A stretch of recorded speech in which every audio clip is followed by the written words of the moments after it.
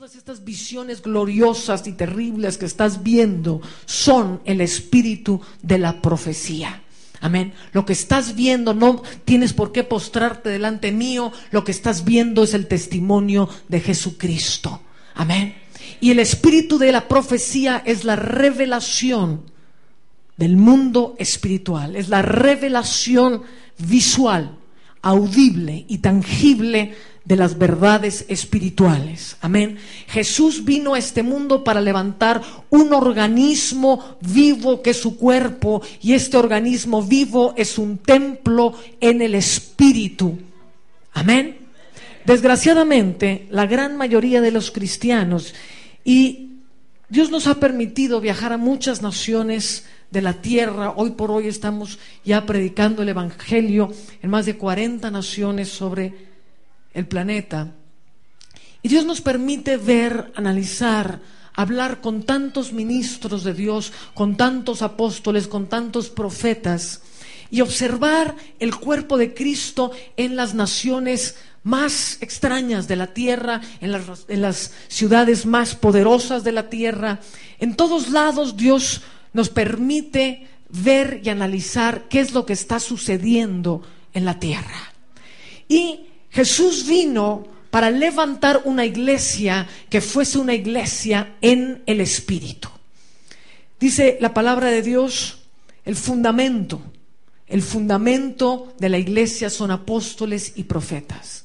Entonces decíamos hace un momento que el testimonio de Jesús, el espíritu de la profecía, nos va a abrir las verdades espirituales a dimensiones en las cuales podamos ver y entender el mundo espiritual.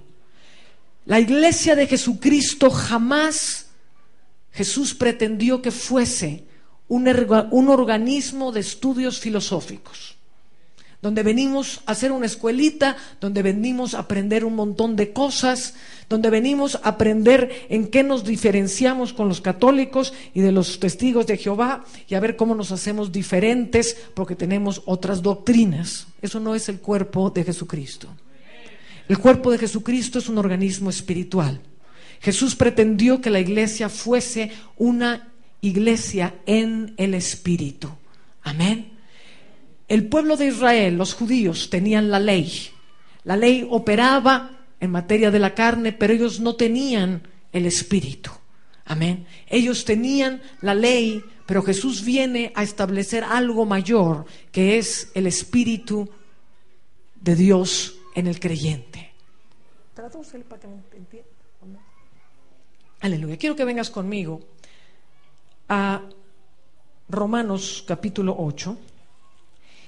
Entonces te decía que al perderse la era apostólica, se pierden dos de los elementos más importantes de la iglesia, que son apóstoles y profetas.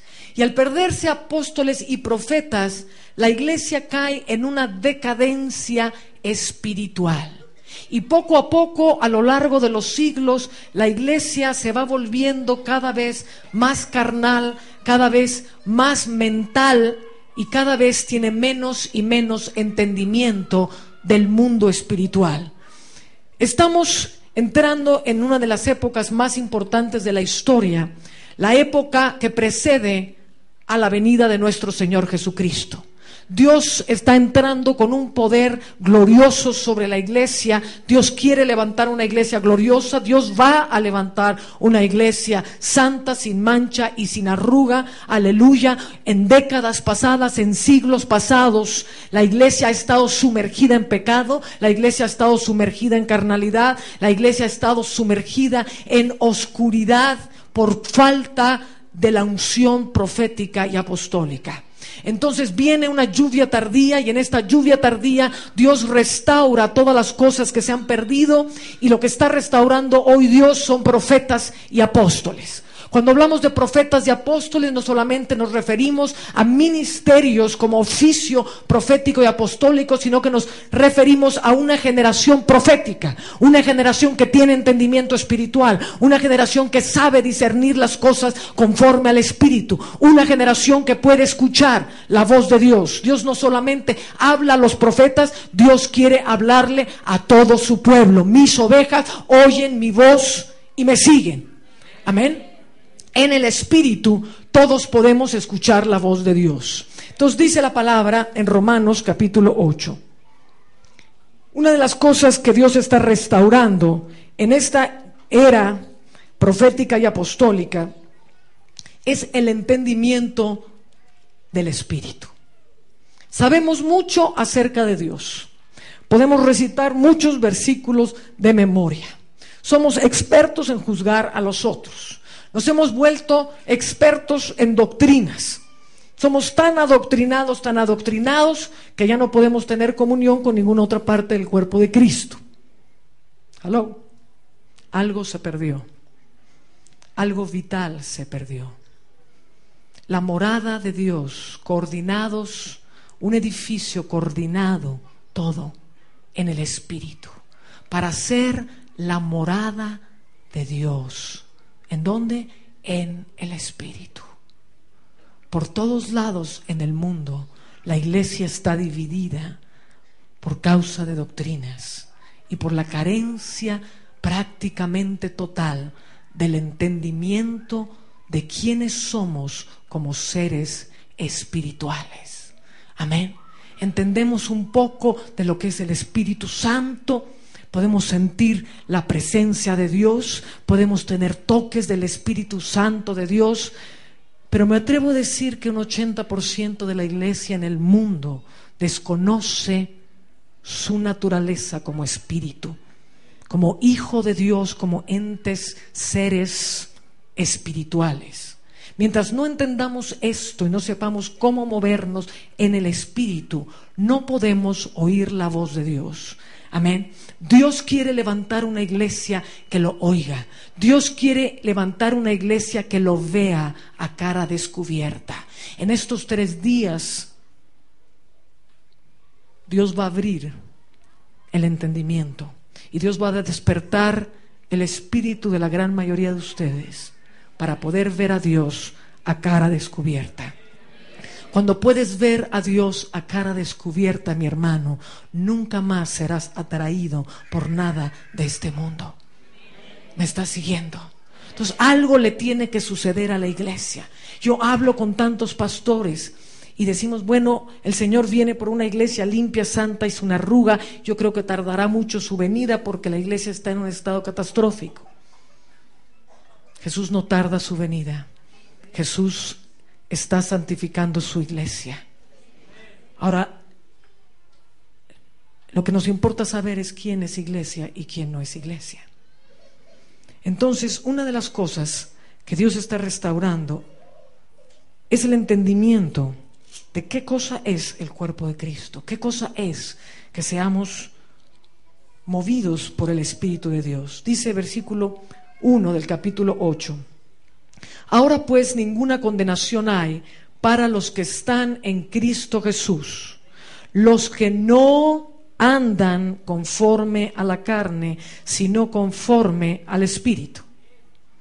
¿Cuántos aquí están leyendo ninguna condenación hay para los que siguen andando en la carne? ¿Amén? ¿Lo leyó? Ese es el problema de la iglesia, que leen cosas que no están escritas. Dice, ninguna condenación hay para los que no andan conforme a la carne, sino conforme al Espíritu. En otras palabras, hay condenación para los que andan conforme a la carne, porque ninguna condenación hay para los que no andan conforme a la carne, sino conforme al Espíritu. Porque la ley del Espíritu de vida en Cristo Jesús me ha librado de la ley del pecado y de la muerte. Dice, la ley del Espíritu de vida me ha librado. Me ha librado de la ley. Dos leyes estamos viendo. La ley del espíritu de vida es una ley contraria a la ley de la muerte y la ley del pecado. Me ha librado de la ley del pecado y de la muerte. ¿Cuántos pueden ver a un enfermo y decirle: Dios te ha librado de tu enfermedad? Y esa persona sigue enferma toda su vida y se muere. ¿Habrá sido librada de su enfermedad o no? En ninguna manera. De alguna manera se infiltró en la iglesia algo que distorsionó la verdad esencial del Evangelio. Y lo que se infiltró en la iglesia es que podemos ser hijos de Dios, nacidos de nuevo, teniendo un pie en el mundo y otro en la iglesia. No, hermana, es que yo soy un cristiano carnal. Dios me está tratando. Soy un nacido de nuevo, conectado a la pornografía en el internet. Soy un cristiano lleno del Espíritu Santo, acostándome con mi amante. Soy un cristiano lleno del Espíritu Santo, nacido de nuevo, pegado a la botella. Mi boca está llena de maledicencia. Pero de alguna manera le hicimos creer a la gente que se puede ser un cristiano nacido de nuevo, lleno del Espíritu Santo, y seguir en una práctica de pecado. Esto es un mal que se ha metido en toda la tierra. Y Dios levanta apóstoles y profetas para traer verdades espirituales, porque una cosa es lo que aprendes cuando estás estudiando lo que dejaron los que vinieron atrás de nosotros, y agarramos los libros de los que vinieron atrás de hace 100 años, de hace 80 años, de hace 50 años, y tratamos de escudriñar en esos libros, y son verdades que encuentras ahí, y otras son las verdades cuando te encuentras a cara descubierta con Dios. Una es la verdad que puedes escudriñar en los libros, y otra, como decía Jesús, yo no hablo de mí mismo, sino lo que oigo hablar al Padre es lo que hablo. Yo no hablo lo que yo quiero, sino lo que veo hacer al Padre es lo que hago. De la misma manera en que yo fui enviado, oyendo al Padre, viendo al Padre, de la misma manera en que yo fui enviado, yo os envío a vosotros. Como yo soy uno en el Padre, así yo os he llamado a ser uno en mí, uno conmigo. Amén. Entonces vamos a ver esta verdad. Dice, primeramente, vamos a ver la escritura. Ninguna condenación hay para los que no andan conforme a la carne, sino conforme al Espíritu. El siguiente versículo dice, me ha librado del pecado y de la muerte. Si yo, como ministerio de liberación, trato de liberar a alguien y esa persona sigue endemoniada el resto de su vida, ¿lo habré liberado? Entonces, un enfermo que no es sanado sigue enfermo. No lo podemos llamar liberado de la enfermedad. Un endemoniado que no ha sido liberado no lo podemos llamar libre. ¿Por qué le llamamos a alguien que está cautivo en el pecado libre de pecado? ¿Sí se fija la incoherencia en la que estamos? No, hermana, es que somos libres del pecado por los méritos de Cristo. Cristo murió por nuestros pecados en la cruz y eso me hace a mí justo delante de Dios. Por los méritos de Cristo, Él llevó también nuestras enfermedades. Por los méritos de Cristo llevó nuestras dolencias y venció al diablo en la cruz del Calvario. Ni el enfermo que sigue enfermo ha sido liberado, ni el endemoniado que sigue endemoniado sigue endemoniado, ni el que está atado al pecado ha sido libre de pecado. Levanta tu mano y di, Espíritu de verdad, ven sobre mí. Espíritu de verdad, ven sobre mí. Espíritu de verdad, ven sobre mí.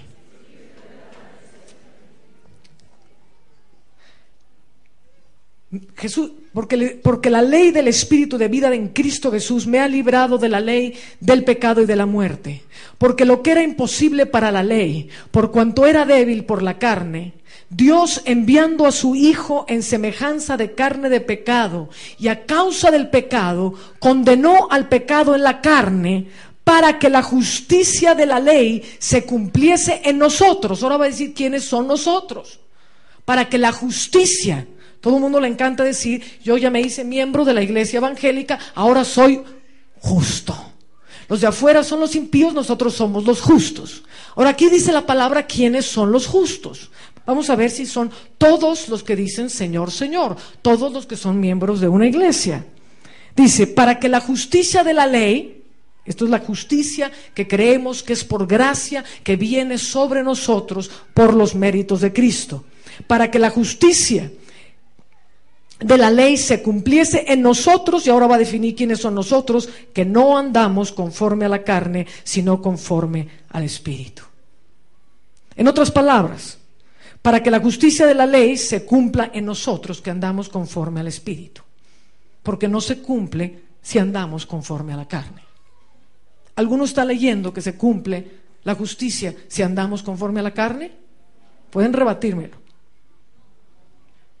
Entonces la justicia se cumple cuando cambiamos de la ley de la muerte del pecado y cambiamos a una vida en justicia. Dice, porque los que son de la carne piensan en las cosas de la carne, pero los que son del Espíritu en las cosas del Espíritu. Porque el ocuparse de la carne es muerte, pero el ocuparse del Espíritu es vida y paz.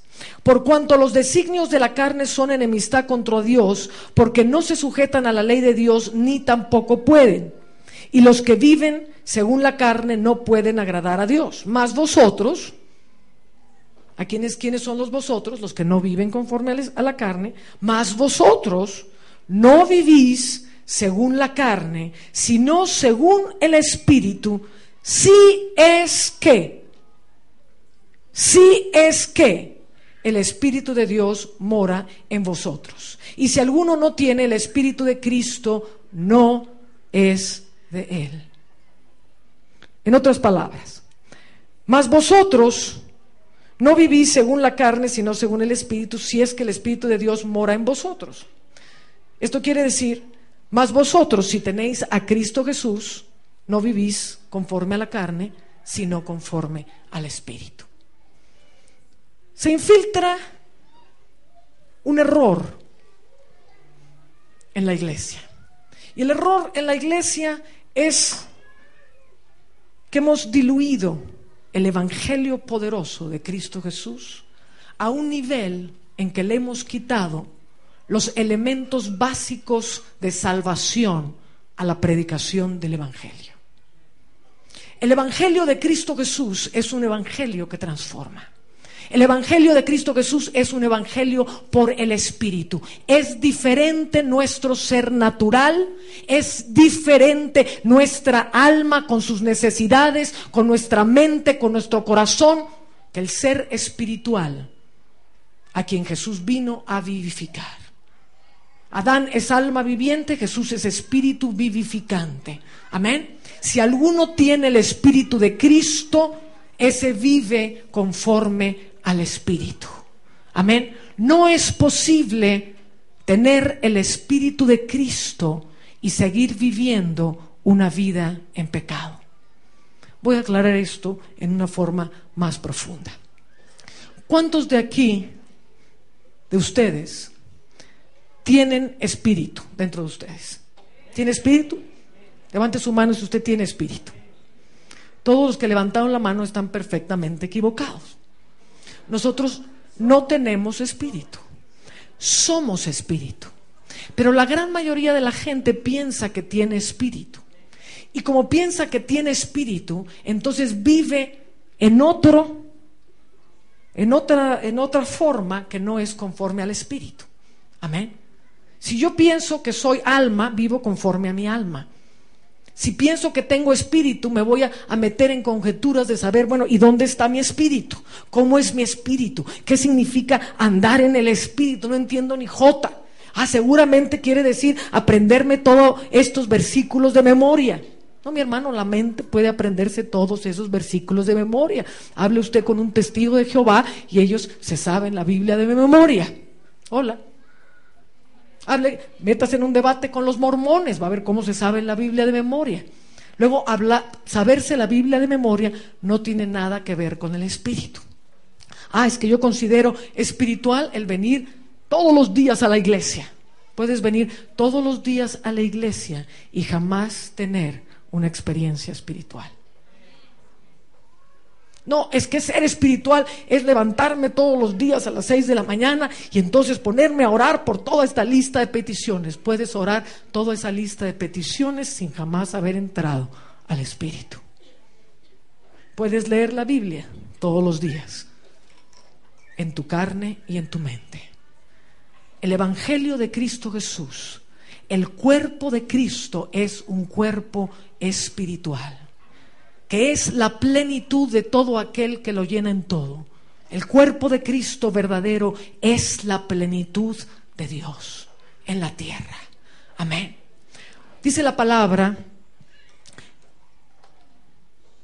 todo el que se ha unido a Jesús es un espíritu con Él. Te voy a decir una verdad acerca del mundo espiritual. Todo espíritu tiene toda facultad de oír, de ver y de sentir el mundo espiritual. ¿Cuántos creen que los ángeles pueden ver en el mundo espiritual? ¿Cuántos creen que pueden oír en el mundo espiritual? Son espíritus, amén. ¿Cuántos creen que los demonios pueden ver el mundo espiritual? ¿Cuántos creen que los demonios pueden oír en el mundo espiritual? ¿Cuántos creen que los demonios pueden creer en Dios? Los demonios creen y tiemblan. Tiemblan. Hay mucho creyente. Hay mucha gente en las iglesias que no cree en Dios. Los demonios creen y tiemblan. Amén. Entonces, todo espíritu tiene toda facultad de ver, de oír y de moverse en el mundo espiritual. Si la palabra de Dios dice: el que se ha unido a Jesús, un espíritu es con Él. ¿Cuántos espíritus es un espíritu? ¿Qué significa ser un espíritu con Cristo? Significa que ya no sé dónde yo termino y Él empieza, y Él empieza, y yo termino, y Él termina, y yo empiezo, y Él termina, y Él termina, y yo empiezo. No sé. Soy un espíritu con Jesús. Amén. ¿Cuántos saben que si soy un espíritu con Jesús, Ana Méndez es un espíritu unido a Jesús? Amén. Es un espíritu. No es Dios allá arriba, yo aquí abajo. Es un espíritu. Jesús vive a través de mí. Jesús habla a través de mí. Jesús mira a través de mí. Jesús siente a través de mí. Porque soy un espíritu con Jesús. Amén. Toda la vida de Jesús se ha unido a mí. Por eso la palabra de Dios hace la analogía de un matrimonio. Déjeme leerle esto en Romanos capítulo 7. Dice, así que, versículo 3, dice: así que si en vida del marido se uniere a otro varón, está hablando de una mujer, será llamada adúltera. Pero si su marido muriere, es libre de esa ley, de tal manera que si se uniere a otro marido, no será adúltera.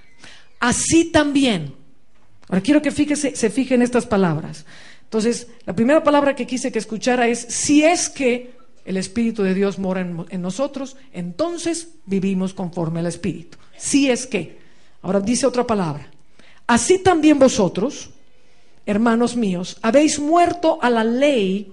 ¿A cuál ley se está refiriendo? La del pecado y de la muerte, mediante el cuerpo de Cristo, para que seáis de otro, del que resucitó de los muertos, a fin de que llevemos mucho fruto para Dios. Cuando un hombre y una mujer se unen en matrimonio, esa mujer dejó de ser soltera. ¿Me está siguiendo?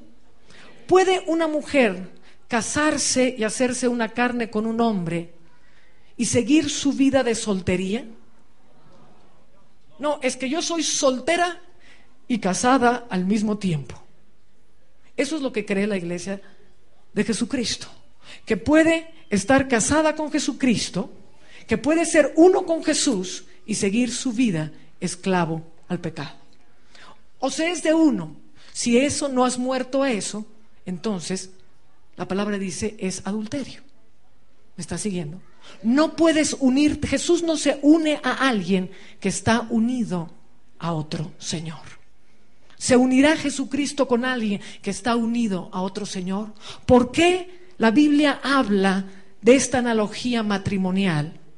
Porque no podemos, cuando venimos y nos unimos a Jesucristo, el que se ha unido a Jesús, y esta palabra está escrita en relación al matrimonio. Muchas veces Pablo une la relación entre Cristo y la iglesia como un matrimonio. Yo no puedo estar casada y seguir viviendo una vida de soltería. O soy soltera o soy casada. ¿Está siguiéndome? Entonces, de alguna manera, vuelvo a repetirlo, se metió esta idea en que podemos estar casados con Jesús y esclavos al pecado. Dice Juan capítulo 8, hablando del pecado. Venga conmigo a Juan, capítulo 8.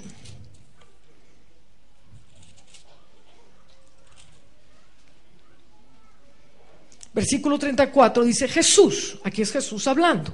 Jesús les respondió: de cierto os digo, que todo aquel que hace pecado, esclavo es del pecado. ¿Habrá una diferencia entre ser esclavo y ser libre? ¿O para Dios es la misma cosa ser esclavo y ser libre? No, para Dios hay una diferencia: o eres esclavo o eres libre. No puedes decirle a un esclavo eres libre y que el esclavo siga atrás de los barrotes. Es lo que hacemos la iglesia cristiana. Con el enfermo, por las llagas de Jesús, él fue sanado. Al endemoniado, Jesús expuso todos los principados y potestades, pero sigue endemoniado. Al que está atado en el pecado, encarcelado y siervo del pecado, le decimos que es libre. Estamos viviendo una incoherencia que es lo más lejano del Espíritu. Amén. Diga: Jesús es la verdad. El Espíritu de Dios es verdad. El Espíritu de Dios es coherente. Lo que Jesús vino a hacer a la tierra, Él vino a reconciliar todas las cosas con Dios. Reconciliar quiere decir que así como es en el cielo, es también en la tierra. La iglesia de hoy dice: no, es que conforme a los méritos de Cristo yo soy salvo, yo soy justificado, yo ya fui redimido por la sangre de Jesús, pero yo vivo mi vida vituperando la sangre de Jesús mientras la sangre de Jesús me lava. ¿Hello? ¿Podrá la sangre de Jesús hacerte justo mientras vituperas la sangre de Jesús? En ninguna manera, hermano. Hemos creído tantas cosas, y el problema de la iglesia por eso está tan metida en pecado. No porque la verdad del evangelio esté equivocada. El problema es cómo hemos ido transformando el entendimiento de una verdad poderosa. El problema no está en lo que está escrito. El problema está cómo lo entendemos. Yo le puedo decir a alguien: arrepiéntete. Y para un católico arrepentirse es confesarse, ir a comulgar y ya me arrepentí el domingo, y el domingo en la tarde está pecando. Y él dice: ay, yo me arrepentí, ya me arrepentí. La palabra es la misma. Amén. ¿Qué significa arrepiéntete? Para este, para aquel, para el otro. Significa cosas muy diferentes. Lo mismo pasa con la verdad del evangelio. Una cosa es decirlo desde el púlpito, otra es lo que cada gente está entendiendo. Otra es cómo estamos usando una verdad para transformar un cuerpo de Cristo. Entonces dijimos: ninguna condenación hay para los que andan conforme al Espíritu. Luego hay condenación para los que andan conforme a la carne. El que se ha unido a Cristo, un espíritu es con Él. No se puede ser soltero y casado al mismo tiempo, dice la Escritura. Jesús les respondió y les dijo: de cierto os digo, que todo aquel que hace pecado, esclavo es del pecado. Y el esclavo no queda en casa para siempre, el Hijo sí queda para siempre. Así que si el Hijo os libertare, seréis verdaderamente libres. ¿Está hablando de endemoniados o está hablando de pecado? Está hablando de pecado. Al referirse acerca del pecado, dice: si el Hijo os libertare, seréis verdaderamente libres. Vuelvo al mismo caso del enfermo o el del endemoniado. Podré decirle a alguien: Jesús te ha hecho libre cuando estás atado al pecado, cuando eres esclavo del pecado. Jesús no te ha libertado del pecado. Unidos a Cristo Jesús, el que se uniere a Cristo Jesús, un espíritu es con Él. Venga conmigo a Romanos, capítulo 6.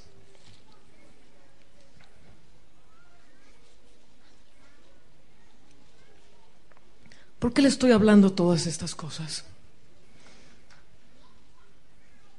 Porque todo este territorio está hundido en muerte.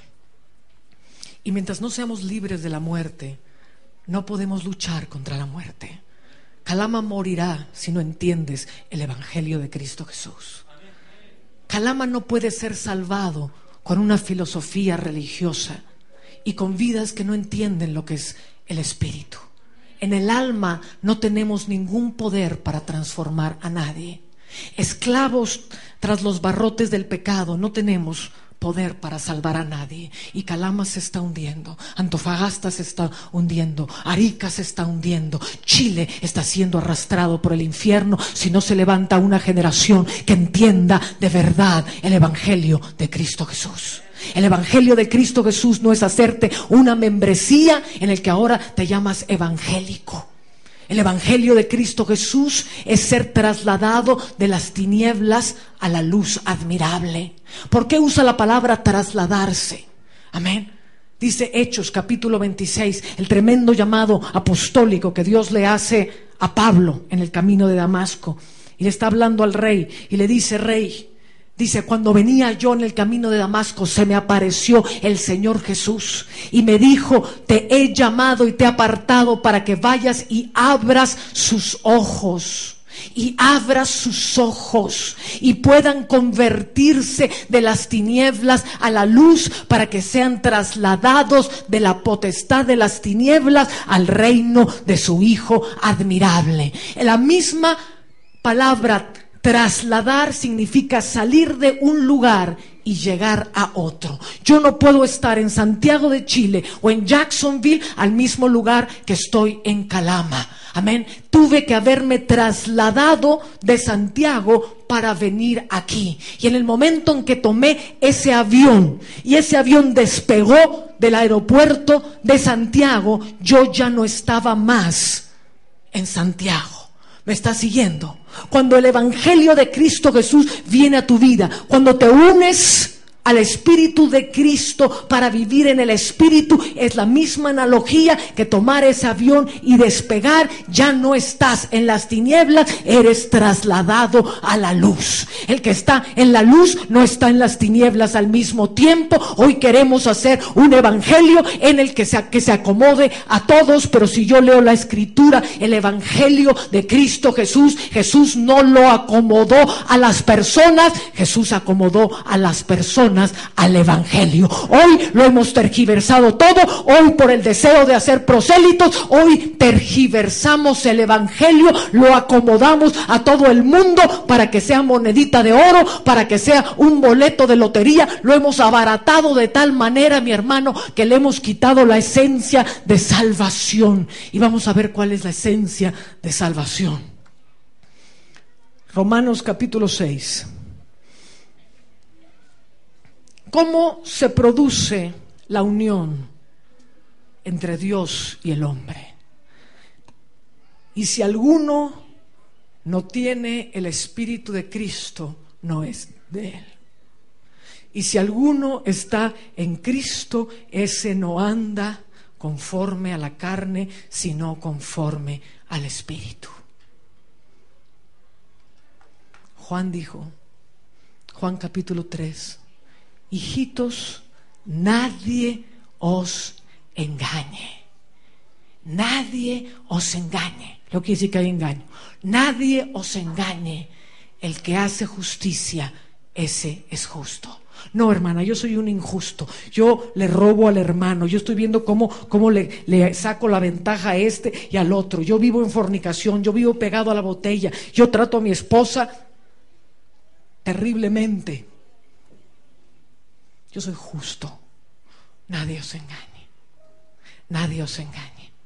El que hace justicia es justo. Juan, el discípulo amado, ¿habrá entendido el evangelio? Alguien diga amén. Juan, el discípulo amado, el pegado al corazón de Dios, dijo: nadie, dice, el que practica el pecado es del diablo. Es del diablo. El que no hace justicia y no ama a su hermano está todavía en tinieblas. En esto se diferencian los que son nacidos de Dios y los que son del diablo. El que practica el pecado es del diablo. El que no hace justicia y no ama a su hermano no ha nacido de Dios. ¿Por qué queremos convencer al mundo perdido de que tenemos una relación con Cristo Jesús? Nos aprendemos fórmulas de memoria. ¿Cómo le hago para predicar? Mira, te aprendes esta formulita de memoria. Le vas a decir a la gente, es que nosotros no somos una religión, somos una relación personal con Jesús. Emerson, please come here.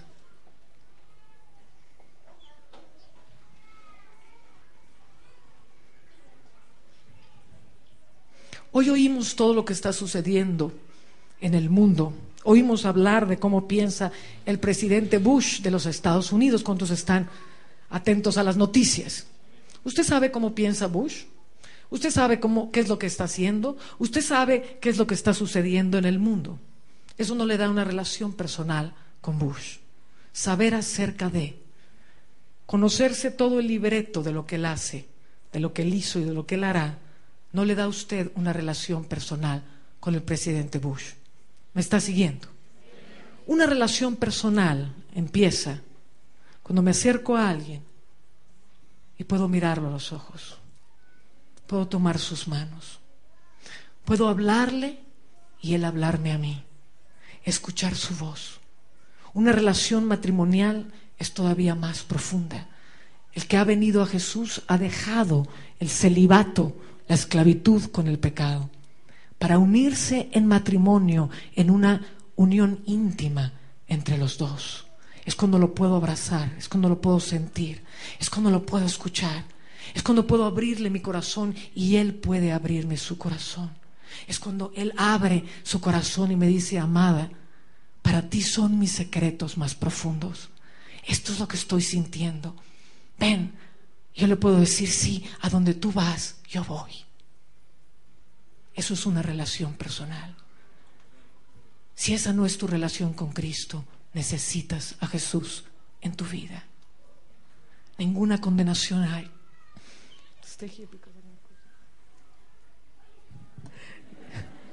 Ninguna condenación hay para los que no andan conforme a la carne, sino conforme al Espíritu. ¿Dónde empieza esa unión? En donde se unen los dos espíritus, el espíritu de Dios y el espíritu del hombre.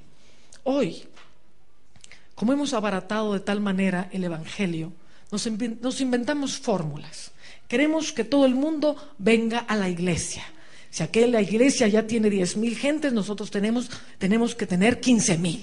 Y vamos a inventar todas las fórmulas con tal de atraer a la gente y que se quede la gente. Así podemos decir: yo tengo la iglesia más grande de mi ciudad.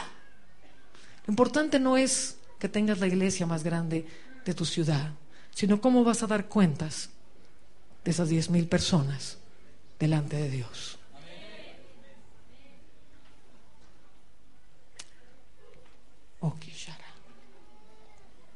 Hermana, es que nosotros hemos creído que con el corazón se cree para justicia, pero con la boca se confiesa para salvación. Que si confiesas que Jesucristo es tu Señor y tu Salvador, entonces serás salvo. Y entonces llamamos a una cantidad de gente que venga a los altares. Tenemos fórmulas. Yo he estado en institutos evangelísticos, y lo que le estoy diciendo lo he hecho yo también. No crea que yo soy así. He hecho exactamente lo mismo. ¿Hasta qué? El peso de una iglesia que se está muriendo, el peso de millones de personas que el diablo está arrastrando al infierno, pudo más que mis doctrinas. Y entonces me metí con Dios a estudiar la Biblia con Él en el Espíritu. Y fui a institutos bíblicos donde me enseñaban a predicar el Evangelio en 3 minutos. ¿Cuántos saben de qué estoy hablando? Se trata de decirle a la persona una serie de fórmulas, y entonces no se vaya, déjeme hacer una oración con usted. Repita conmigo: Señor, yo te abro mi corazón, te invito a vivir dentro de mí. Y entonces lo abrazamos y le decimos: ahora has nacido de nuevo. La palabra de Dios dice: nadie, Nicodemos, nadie puede ver el reino. Jesús decía: todo lo que veo al Padre hacer es lo que hago. Nadie puede ver el reino. El reino se ve, a Jesús se le ve. Jesús mismo dijo: el mundo no me verá más, mas vosotros me veréis.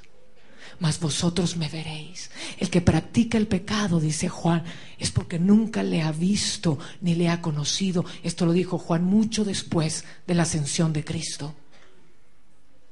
Jesús viene, Jesús habla, a Jesús se le ve. Es una relación verídica, es una relación personal, es una relación que te libra de pecado, que te libra de la enfermedad, que te hace vivir en justicia. Amén. Nadie puede ver el reino de Dios, Nicodemos, si no naciere del agua y del Espíritu. ¿Cuántos saben que esta gente, a quien le hice repetir algo que ni siquiera sentía, jamás ha nacido del agua y del Espíritu? Sin embargo, ya le hicimos creer, porque la fórmula dice: hazle creer que es un nacido de nuevo.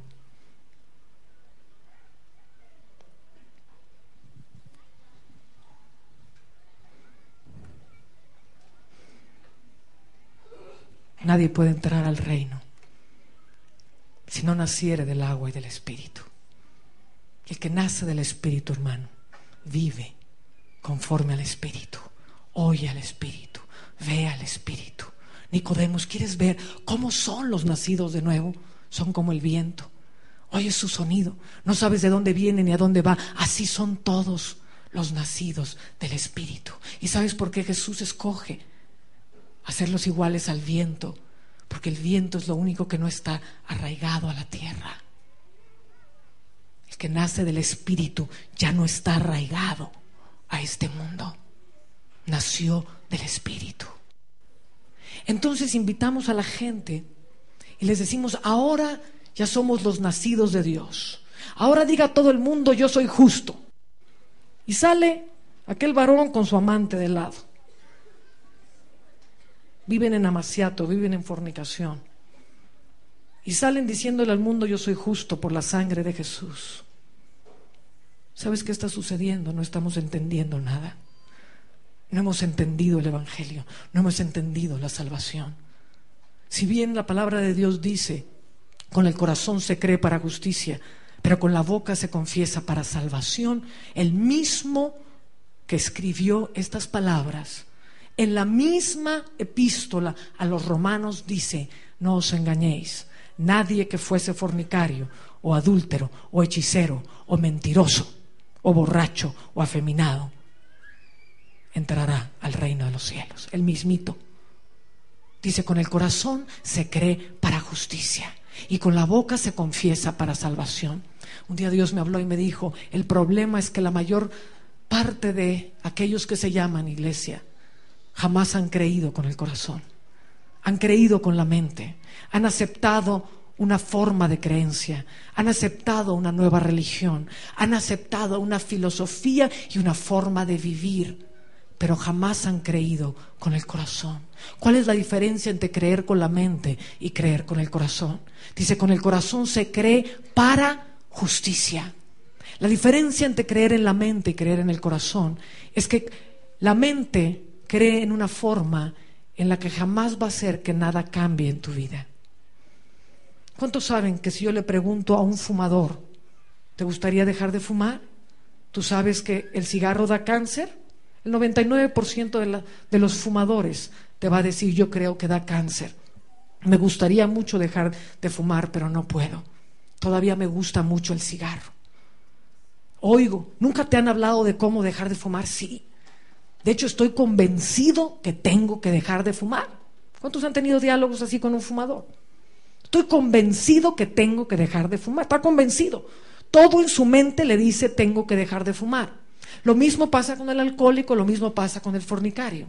Saben que están mal, en su mente están totalmente convencidos que lo tienen que dejar de hacer, pero a menos que crean con el corazón, el cambio no se puede dar.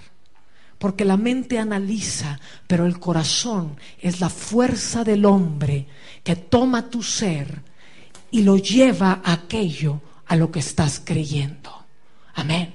Cuando aquel fumador cree en su corazón que tiene que dejar de fumar, el corazón es la fuerza que le hace tirar ese cigarro y decir: nunca más, estoy creyendo que puedo. Es lo que le hace al gordito ponerse a dieta.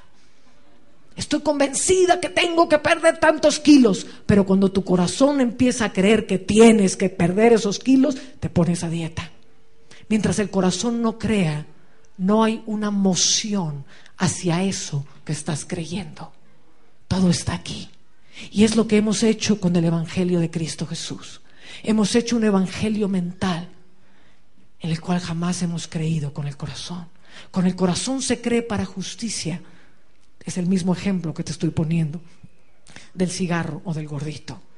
Amén. Con el corazón se cree para justicia significa: hoy creo que todo mi ser está en pecado, que todo mi ser está en enemistad con Dios, pero por cuanto Jesucristo murió por mí, hoy creo que puedo venir por los méritos de Cristo, por los méritos de Cristo, y apropiarme de esa salvación. Creo para justicia. A quien Jesús libertare es verdaderamente libre.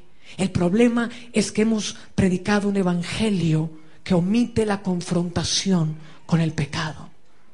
Yo no conozco a nadie en ningún instituto evangelístico donde se le enseña a la gente a decir: el reino de Dios se ha acercado.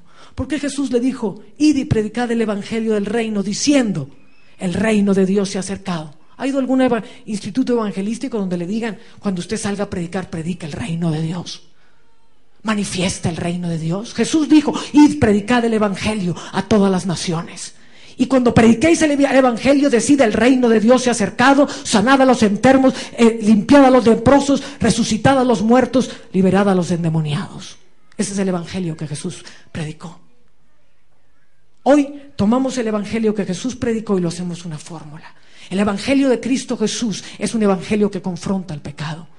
Jesús no le acomodó el evangelio a toda la gente para ganar prosélitos.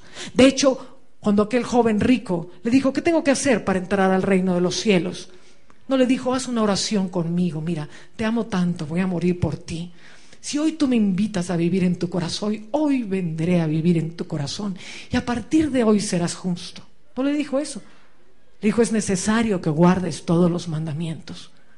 Y el joven rico le dijo: eso hago desde mi juventud. Entonces le dijo: entonces da todo tu dinero a los pobres. Y yéndose triste aquel hombre, se fue porque tenía muchas posesiones. Hoy Jesús lo dejó ir. ¿Lo dejó ir? Lo dejó ir. Lo confrontó con algo que lo separaba de Dios. Lo confrontó con algo que lo exponía frente a la verdad y lo dejó ir. Y aquel hombre se fue triste. Yo creo que por causa de esa tristeza, esas palabras de Jesús siguieron dando vueltas en el corazón de aquel hombre. Y muy posiblemente por causa de ese encuentro, algún día ese hombre quizás vino a Jesús. Hoy le acomodaríamos la cosa de esta manera. Le diríamos: no se preocupe. No, usted no tiene que cumplir con los 10 mandamientos. Eso es la ley. Jesús dijo: yo no he venido a abrogar la ley, sino a cumplirlo. Y si vuestra justicia no fuese mayor que la de los fariseos, no entraréis al reino de los cielos. Eso lo dijo Jesús. Eso lo dijo mi Señor. ¿Hablará mentira?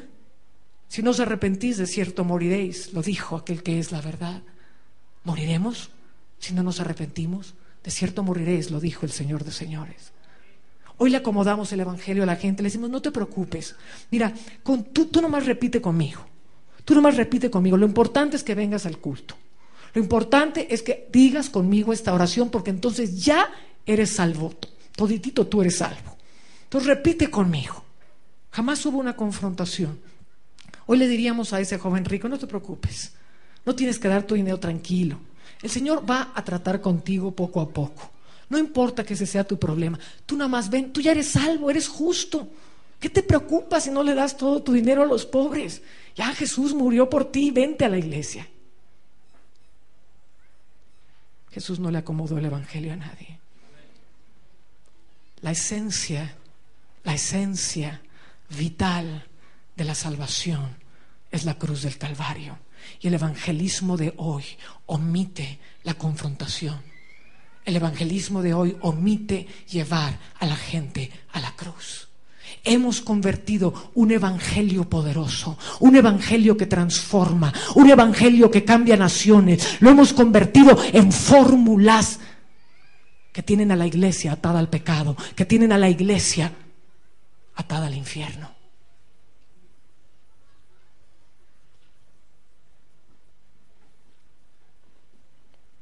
Quiero que pienses en algo. ¿Cuántos aquí tienen a alguien aquí en la tierra que amen con todo su corazón? Diga, yo tengo a alguien que amo con todo mi corazón. Es tu esposa, tu esposo, tu hijo, tu mamá. ¿Quién amas tú con todo tu corazón? Alguien por quien darías la vida hoy. ¿Tienes a alguien así en este mundo? Amén. ¿Cuántos aquí aman a Jesús? Ni de todos levanta la mano. Quiero que veas una cosa. Imagínate.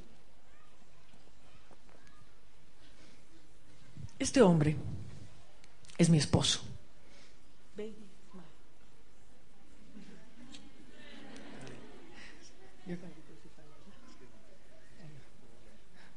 Este hombre es lo que yo más amo aquí en la tierra. Amén. Porque lo amo, me dedico a ver qué es lo que él más quiere. Si sé que algo lo hiere, ¿haré lo que le hiere? En ninguna manera. Porque lo amo. O sea, si me entero que algo estoy diciendo que lo está lastimando, lo primero que hago es corregir mi rumbo. Amén. Y nunca más volver a hacer aquello que sé que le hace daño. Ahora imagínense que un día yo regreso a mi casa y me encuentro a ese ser amado por quien doy la vida. Me lo encuentro hecho pedazos en el suelo.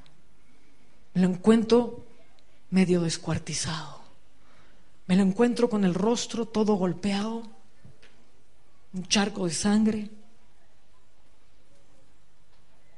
¿Qué te pasaría si encontraras al ser que más amas en tu casa en ese estado? ¿Qué le pasaría a tu alma? ¿No te partirías de dolor? ¿No se quebraría todo tu ser? Diciendo, ¿por qué?